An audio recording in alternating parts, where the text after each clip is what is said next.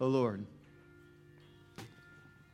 our primary thing is to glorify God, or to glorify you and enjoy you forever. To glorify God and enjoy him forever. Our primary thing. Our fragrant offering to you is our worship. That's mostly all we have, God, our very lives in worship. May this be acceptable to you, as humble as it is. In the name of Christ. And we all said, amen. Have a seat, everyone. Well, welcome. We are glad you're here. Very excited to have you. It's a special morning. We're really kicking off the fall. And the worship doesn't really stop. We'll go to the Word, and then we'll have the Lord's table in just a few moments. And right now, we do the offering. If you're a guest here this morning, then the offering's really not for you. For the rest of us, we are all pretty sold out on this place. It's not about building an empire. It's about the great ministry that happens and the lives that change. And so that's why we're all fully invested in this whole thing. So we give as an act of worship. We give back to God because God gave to us in the first place. And it just seems like the natural thing to do. And so we worship with our tithes and offerings and our gifts, our time, talent, and possessions. If you're also new, and I know the plates are going by fast, but you could tear off this thing if you're around and you haven't really been getting any info from us, and you like to. This thing just perfs in half, and you can put it in the plate, or you can take it out to the round desk, the kiosk out there, and hand it to somebody out there that looks like they know what they're doing. And we'll send you information about the church. And like I say, we won't spam you to death with a bunch of info because we're too lazy. So, or cheap or something like that. But anyway, you won't get a lot of things from us, but you'll get just enough. Well, we're in the middle of talking about the passion of Paul, the Apostle Paul, and working through his little letter to a church in Philippi called Philippians, of course. And so we begin with this passage out of the 3rd chapter. Philippians chapter 3, verses 7 through 16. Paul says, "Whatever gains I had, these I've come to regard as loss because of Christ. More than that, I regard everything as loss because of the surpassing value of knowing Christ Jesus, my Lord. For his sake, I have suffered the loss of all things, and I regard them as rubbish, in order that I may gain Christ and be found in him, not having a righteousness of my own that comes from the law, but one that comes through faith in Christ, the righteousness from God based on faith. I want to know Christ and the power of his resurrection and the sharing of his sufferings by becoming like him in death, if somehow I may attain the resurrection of the dead, from the dead." Verse 12. "Not that I've already obtained this or have already reached the goal, but I press on to make it my own because Christ Jesus has made me his own. Beloved, I do not consider that I have made it my own, but this one thing I do, forgetting what lies behind and straining forward to what lies ahead. I press on toward the goal for the prize of the heavenly call of God in Christ Jesus. Let those of us, then, who are mature be of the same mind. If you think differently about anything, this too God will reveal to you. Only let us hold fast to what we have attained," Paul says. Keep in mind, Paul is writing this from a prison cell in Ephesus. He's writing to Philippi, it's not actually a little city. It's a city up on the Egnatian Way, the major highway of the Roman Empire for transporting goods, services, and mostly military, up at the top of the Aegean Sea. Here he is in jail, in a time where if you were in jail in the Roman Empire, there was no 3 square meals a day. If you had friends, you ate. If you didn't, you starved to death. No problem for the Romans. Writing at a time when the Roman Empire ruled with a sword. It was all power. Pax Romana meant nothing less than the boot and the sword.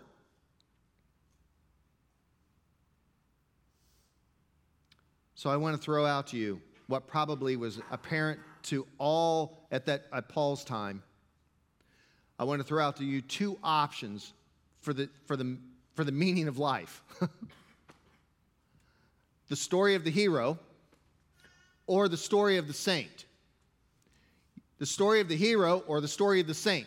Because all of us are in a story. All of us are seeking a meaning in life. We may not think about it day in and day out, except for some quiet moments or whatever, or when we're really reflecting. But nonetheless, each and every day, all of us are deciding, am I going to be the hero or am I going to play the role of the saint? Which life do I choose? And the Apostle Paul presents to us, for virtually almost the very first time, besides Jesus, the role of the saint.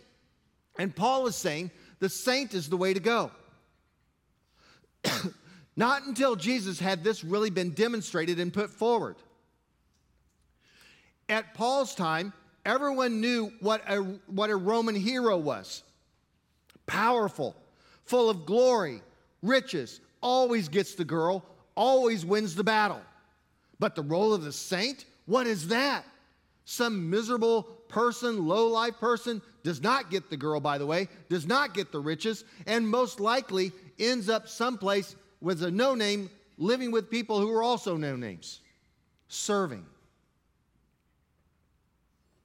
And Paul is saying, I have traded everything to become a saint, a follower of Jesus, and you should imitate me, he says.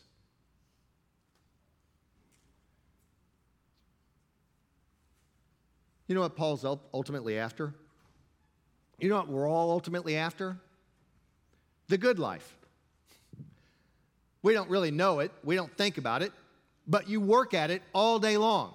You think about it all day long. The good life. What philosophers call flourishing. Flourishing. It's not a fancy word. It's a really common word. But philosophers, since the time of Aristotle and Plato and onward, right on up into today, philosophers say what humanity is after is human flourishing. We want to flourish. We want to thrive. We want our children to grow up healthy, wealthy, and wise. And so right here in the middle, if we had another sign, it would be flourishing.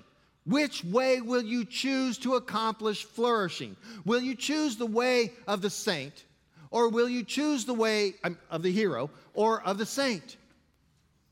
Which way will you choose? So the big picture. What does Paul want to achieve through being a saint? Does he want to achieve power? No. Does he want to achieve fame?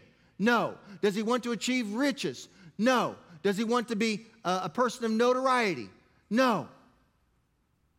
What will it get him to become a saint? Flourishing. Life. Genuine living. The real thing. That's what Paul puts forward as saying the way to real living. The hero will get you there too.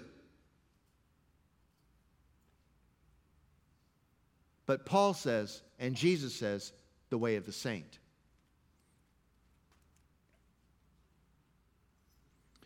Most of the time in America, because we're a hero nation, we love heroes. We just got through watching the Olympics. Nothing but heroes. It's awesome.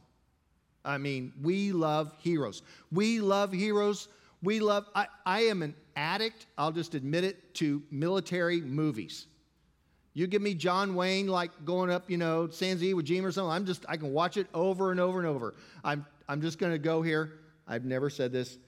My favorite movie, which is always embarrassing when I have to fill that out on surveys, my favorite movie, Patton. I'm sorry, it's my favorite movie. I cannot tell you how many dozens of times I've watched Patton. George C. Scott. I know you guys are thinking like I've never seen that show. And I'm not even telling you to watch it, but it's my favorite movie. I tear up every time. It's like goofy, But America loves a hero. We love the hero story. We are the hero nation. We do heroes all day long. We all know what heroes are. Even when people act like saints, we call them heroes. When a firefighter runs into a burning building after a child, what are they? They're a hero. Well, they actually just did something that endangered their very life, like a saint, giving up their very life. But we call them heroes. Nurses, doctors, police officers, military, they're all heroes. We love heroes. We know heroes. But Paul is saying, I have another way for you. Because, see, Paul himself gave up his hero role to become a saint. He gave it up. He gave it all up. You have to understand that at one time, Paul's name was not Paul.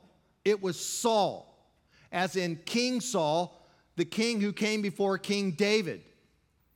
When Israel, 1,000 years earlier, was on the ascent, when it was rising up, and the people wanted a king, and so they got King Saul, who was good looking and dashing and tall, an excellent warrior, a great general, had some really cruddy morals, but nonetheless, he was a hero.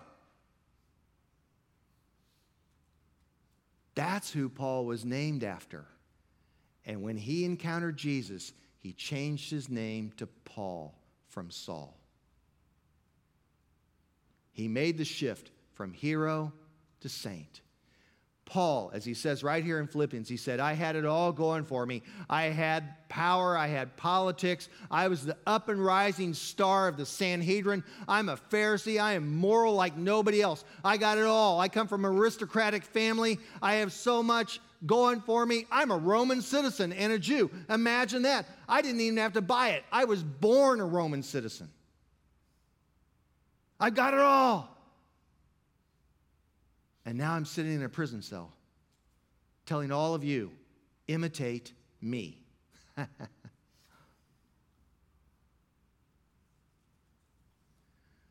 He says what he really wants us to do is gain Christ. He doesn't really want us all sitting in a stinking prison cell. What he wants us to do is be in Christ. He wants us to gain Christ. He says so right there in Philippians chapter 3, verses 9 through 11. Paul wants us to gain Christ, and I'll just quote the verse for you in Philippians 3, 9 through 11. He wants to gain Christ, to be found in him, not having the righteousness of my own, Paul says, that comes from the law, meaning the Old Testament law, but one that comes through faith in Christ. The righteousness from God based on faith. Verse 10, I want to know Christ and the power of his resurrection, and the sharing of his sufferings by becoming like him in his death, if somehow I may attain the resurrection from the dead. You see his yearning here? Every time Paul uses these words, by the way, just for a little technical moment here, every time he uses the words in Christ, in Christo, every time Paul uses that, as opposed to just the word Christ alone, or Jesus Christ, or Christ Jesus, every time when Paul uses the words in Christ, he uses it in a particular context. And what he means when he says in Christ, he means an inwardness of Christ. Actually, we would do better to translate it into Christ, like I'm into rock and roll or I'm into soccer. But not like that. Instead, it's more into, like inside of you. Like your identity changes. That's what he means by it. And that's why we don't translate it well into English, because we can never get that nuance of the idea of being in Christ means that you actually sort of become Christ. You trade out your identity. This is a far cry, this idea of being in Christ from Paul. It's a far cry from the cheap version of salvation these days that says, well, if I believe in Christ, then that means if I'm in Christ, that means I have eternal salvation. So when I die, I got fire insurance and I don't have to go to hell, and that's good. Right? It's nothing like that. When Paul says, I want to share in the sufferings, I want to share in his death, I want to obtain the resurrection of the dead, and he's in Christ, he's saying, right now, I am in Christ. I am sharing in his sufferings. I am also sharing in his resurrection. I am flourishing. This is the life. Imitate me.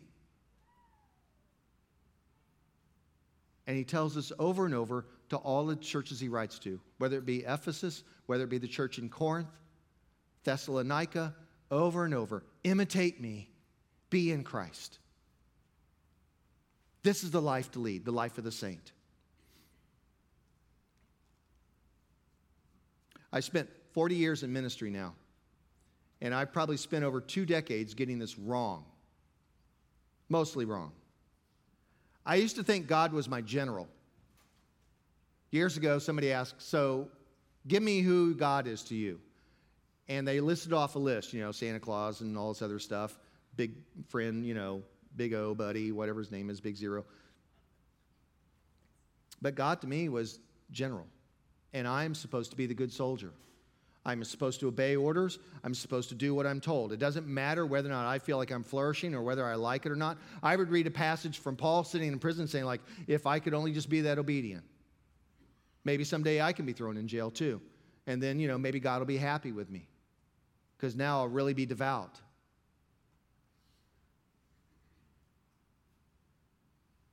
So if Jesus says evangelize, I evangelize. If the Bible said don't swear, then I don't cuss. If Jesus said share your money and possessions, I shared. I never thought about this idea of flourishing until one thing happened. I had kids. And when you have kids, you begin to realize the heart of the Father. That God is a parent, not a general. And that God loves you and would do anything for you, just like you would do anything for your kids. You'll drive all night with them to a tournament. You'll stay up all night if they come home late. You'll spend any amount of money for whatever they want.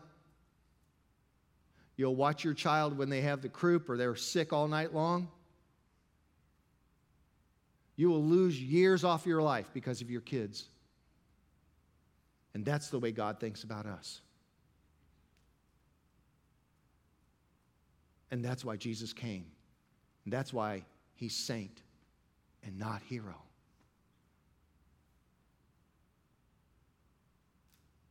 Jesus came to bring us life. An abundant, full, rich, overflowing, bubbling up from within, in Christo, in Christ life. It's not just about sacrifice. But we have our tales around here of sacrifice. Believe me, at Lakeland, we've done it and we still do it. I recall a young high school science teacher named Garrett Leahy who helped us start Lakeland years ago. And he asked me a question one time, because in the early days when we were portable and we unloaded 3 trailers with several tons of equipment, believe me, blood, sweat, and tears, we had it. I'm pretty much sure every Sunday somebody was bleeding. We sacrifice. We only had one value, sacrifice. Be there at 5:30 in the morning, leave at 1 o'clock from the movie theater. So Garrett came and asked me a question. He said, after several years of his own blood and sweat and his own tears, he said, so I get the sacrifice thing. What's next? I didn't have an answer. More sacrifice, I think. That's the Christian life. Just sacrifice. I didn't know anything about flourishing. I didn't know anything about the life. I didn't know anything about the saint. I actually just taken the hero idea and just imposed it on the Christian life and just said, like, it's a battle, man. You got to win. Die. Where was the love relationship with the Father? Where was the coming alongside of those who didn't have as much as us? That's the role of the saint. And then comes our everyday life and children and love and loss, marriage, romance. All of it gets wrapped together and we become more and more flourishing. We become more human. And though the world won't tell you to get off the hero path, Paul and Jesus come and say, pursue the saint path.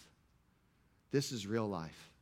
This is the thing you will not hear anywhere else. When you go to work tomorrow or at school or anywhere else, everything's going to tell you to be the hero. But here at church, in a sanctuary, right now, in this moment, with the worship and all the rest of it, you hear, become the saint. Saints change the world. I think far more than heroes ever did. Jesus changed the world more than any other human being. Francis of Assisi, Desmond Tutu, on down the line, saint after saint after saint. Bring peace. It was Napoleon sitting in exile for 30 years, And he scratched his head and wrote in his journal one day and said, I cannot figure out. I've tried my whole life on how to be emperor of the world. I cannot figure out how Jesus changed the world, and I didn't.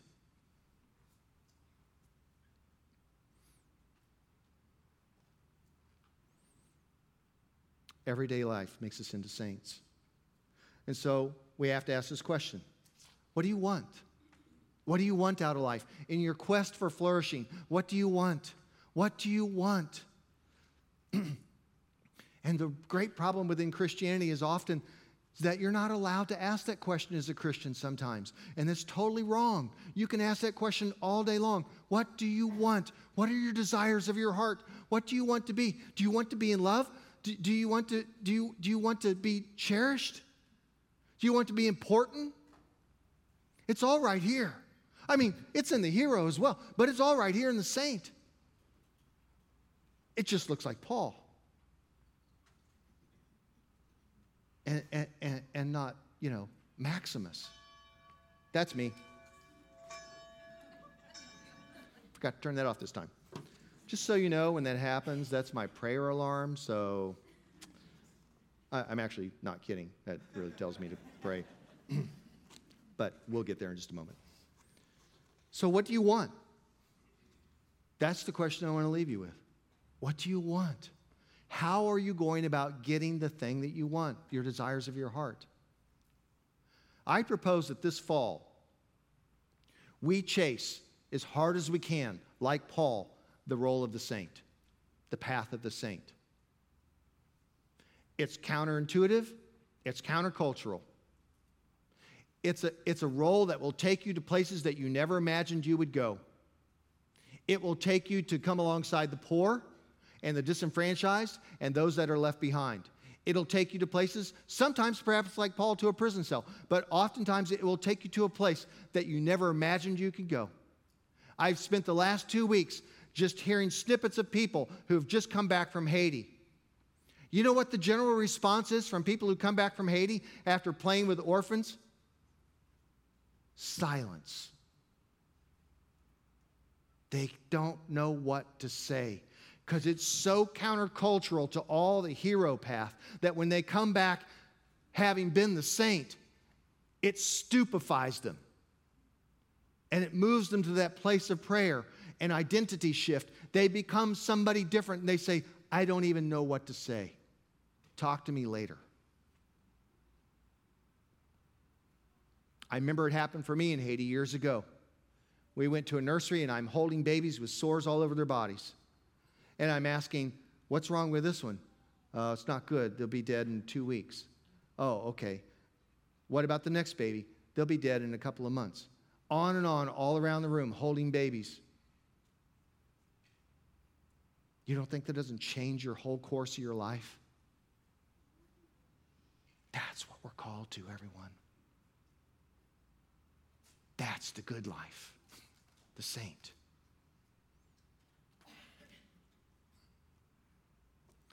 Perfect symbol for all this, of course, is the Lord's table. You want to be in Christ? You want to be in Christo? You want to be in Christ, into Christ, inward Christ, have Christ be your identity? Servers can come forward. You want to be in Christ? There's no better metaphor, no better symbol than for those with this strong conviction to take a piece of bread and eat it and drink, dip it in the drink and eat it and say, Christ in me, the hope of glory. That's why Christians do this. If that's not your conviction, then stay in your seat. That's totally fine. You're at Lakeland. We don't care if people stay in their seat because they're like, yeah, I'm just not down with that right now. I'm still working on it. Like, fine. But for those of us who say we are followers of Christ, we all come forward. We say, mark me. I belong. 1 loaf, 1 cup. Mark me. That's me. I'm in Christ. Now, on the night when Jesus was betrayed, he took a loaf of bread, and when he'd given thanks, he broke it. And he said, this is my body that's for you. Do this in remembrance of me. And in the same way, he took the cup also after supper, saying, this cup is the new covenant in my blood. Do this as often as you drink it in remembrance of me. For as often as you eat this bread and you drink this cup, you proclaim the Lord's death until he comes. Notice the primary symbols, everyone, of Christianity. This is my body. This is my blood. It's not a crown or a medal. It's a loaf of bread and a cup. It's not a hero. It's a saint. And all of us who subscribe to this, which we call faith, eat of it and drink of it. Would you stand with me as we praise the way Jesus taught us to pray? And I don't mean recite, I mean pray. But we do this all together because we are one. Join me. Our Father in heaven, hallowed be your name. Your kingdom come, your will be done on earth as in heaven. Give us today our daily bread. Forgive us our sins as we forgive those who sin against us. Save us from the time of trial. Deliver us from evil. For the kingdom, the power, and the glory are yours, now and forever. Amen. And therefore, everyone, we proclaim the mystery of faith. Christ has died. Christ is risen. Christ will come again. Christ, our Passover, sacrificed for us. Therefore, let us keep the feast. Hallelujah. The gifts of God for the people of God. Each day, may Jesus Christ be as real to us as this food and drink. You come forward whenever you're ready. Tear off a piece of the bread, dip in the chalice, consume it right there. Return to your seat in prayer. Come when you're ready.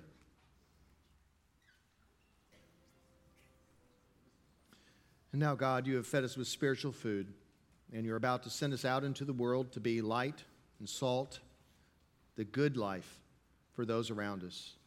May we go out to be saints. And may we do everything in our power to change the world during the one lifetime you've given us. In the name of Christ, and we all said, amen. Well, we do thank you for coming today. We are a good church, and it's a good body, and a good community, and we're kicking off the fall, and it's been awesome. This is Ashley Leahy, my assistant.